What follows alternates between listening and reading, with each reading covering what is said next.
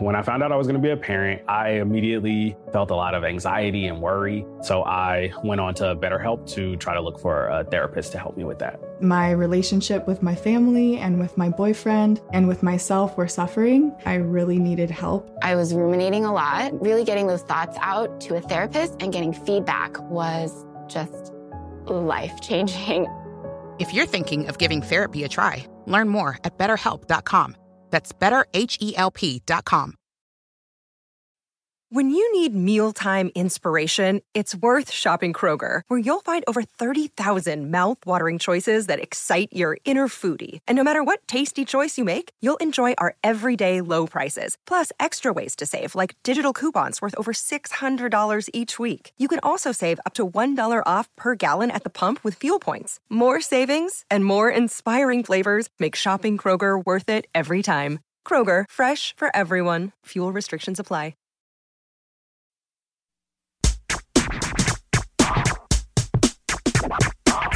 Grammar Girl here. Today's topic is the word that. When do you need it and when can you leave it out? Also, at the end of this show, I'll have an announcement about extra book giveaways and my book tour. Now, guest writer Bonnie Trenga writes, today we're going to talk about when it's okay to omit the word that in a sentence. These two sentences, the turkey sandwich I ate yesterday had too much mayonnaise, and the turkey sandwich that I ate yesterday had too much mayonnaise, mean the same thing. In that sentence, it's perfectly fine to leave out the that. In a similar vein, the sentences, I said I would eat a sandwich, and I said that I would eat a sandwich are equal. So are you allowed to leave out the that in such cases? Well, it depends. When you're deciding whether to keep or omit your that, you need to consider how your sentence flows. Many times, it's just a matter of personal preference. Some people think adding that improves the flow of the sentence and makes it easier for the reader to understand. Others believe they should delete every seemingly unnecessary that because they want to maintain an economy of words.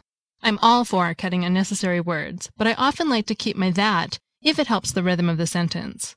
You'll have to judge whether using that in your particular sentence improves or hurts its flow. Sometimes it helps to read your paragraph aloud to see if you've got the right rhythm. The AP Style book, which is typically used by journalists, suggests you use a that when in doubt. It advises, omission can hurt, inclusion never does. Now, there are several cases when a that might be necessary. If your sentence already has another that or two, you might not want to complicate it more by adding yet another that. One of the previous sentences falls into this category. I've said, some people think adding that improves the flow of the sentence. I could have also said, some people think that adding that improves the flow of the sentence, but I thought two cases of that would be a bit much. Another time you should consider using a that is when your sentence could be ambiguous or misunderstood. Steven Pinker, a linguist, warns about what he calls garden path sentences. These are sentences that seem to mean one thing, but then turn out to mean something else. Sometimes keeping a that can help you avoid such problematic sentences. Pinker explains, these are called garden path sentences because their first words lead the listener up the garden path to an incorrect analysis.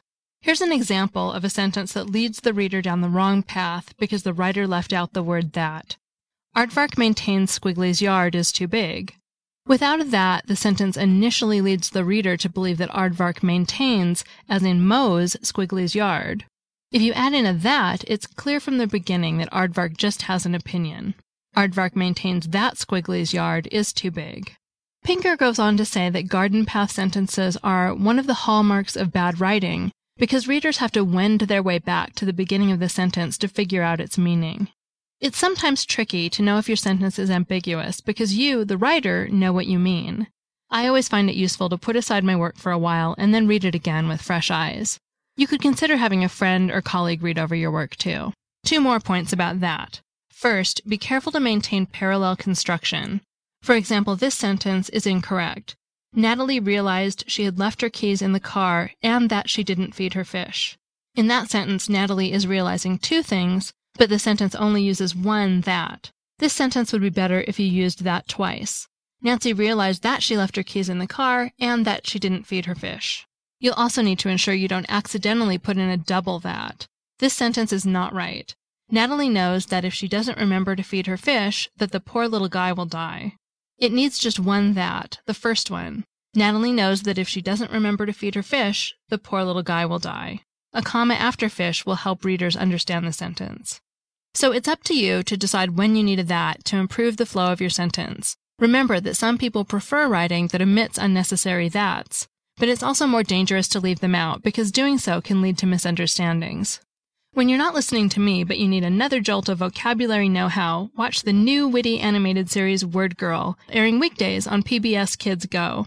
Word Girl follows the everyday life and superhero adventures of Becky Botsford, also known as Word Girl, a 10-year-old who fights the evil word butcher with vocabulary and with the help of a monkey from Planet Lexicon. Watch Word Girl weekdays on PBS Kids Go. Peruse your local listings. Now for books, and more books. I have 3 copies of The Age of Engage by Denise Schiffman, and they'll go to Norma, Jagnesh, and Stephen. They're subscribed to the free email newsletter, so they were automatically entered into the book giveaway. Eric Schmidt, the CEO of Google, said every marketer should read The Age of Engage, and I like it because the author says Grammar Girl is one of her favorite podcasts. Next, things are really ramping up for my book tour. The book comes out July 8th, and I'm going to be giving away 5 copies per show until then. You're automatically entered if you're subscribed to the email newsletter. And I'm also giving away a free chapter and quick tip guide by email to everyone who's subscribed to the newsletter. If you're subscribed, you'll just get it in your email when it's ready. And if for some reason you don't want the wonderful newsletter with its free grammar tips, you can also use a different button at the website to just sign up for the free book chapter and quick tip guide. Information about the book tour cities is also starting to show up on the website. I'm adding city information as the plans become firm. And you'll find all of this great stuff at quickanddirtytips.com, where you can also find our newest podcast, the Make It Green Girls Quick and Dirty Tips for an Earth-Friendly Life. Finally, thanks again to today's guest writer, Bonnie Trenga, who's the author of The Curious Case of the Misplaced Modifier, and who blogs at sentencesleuth.blogspot.com. That's all. Thanks for listening.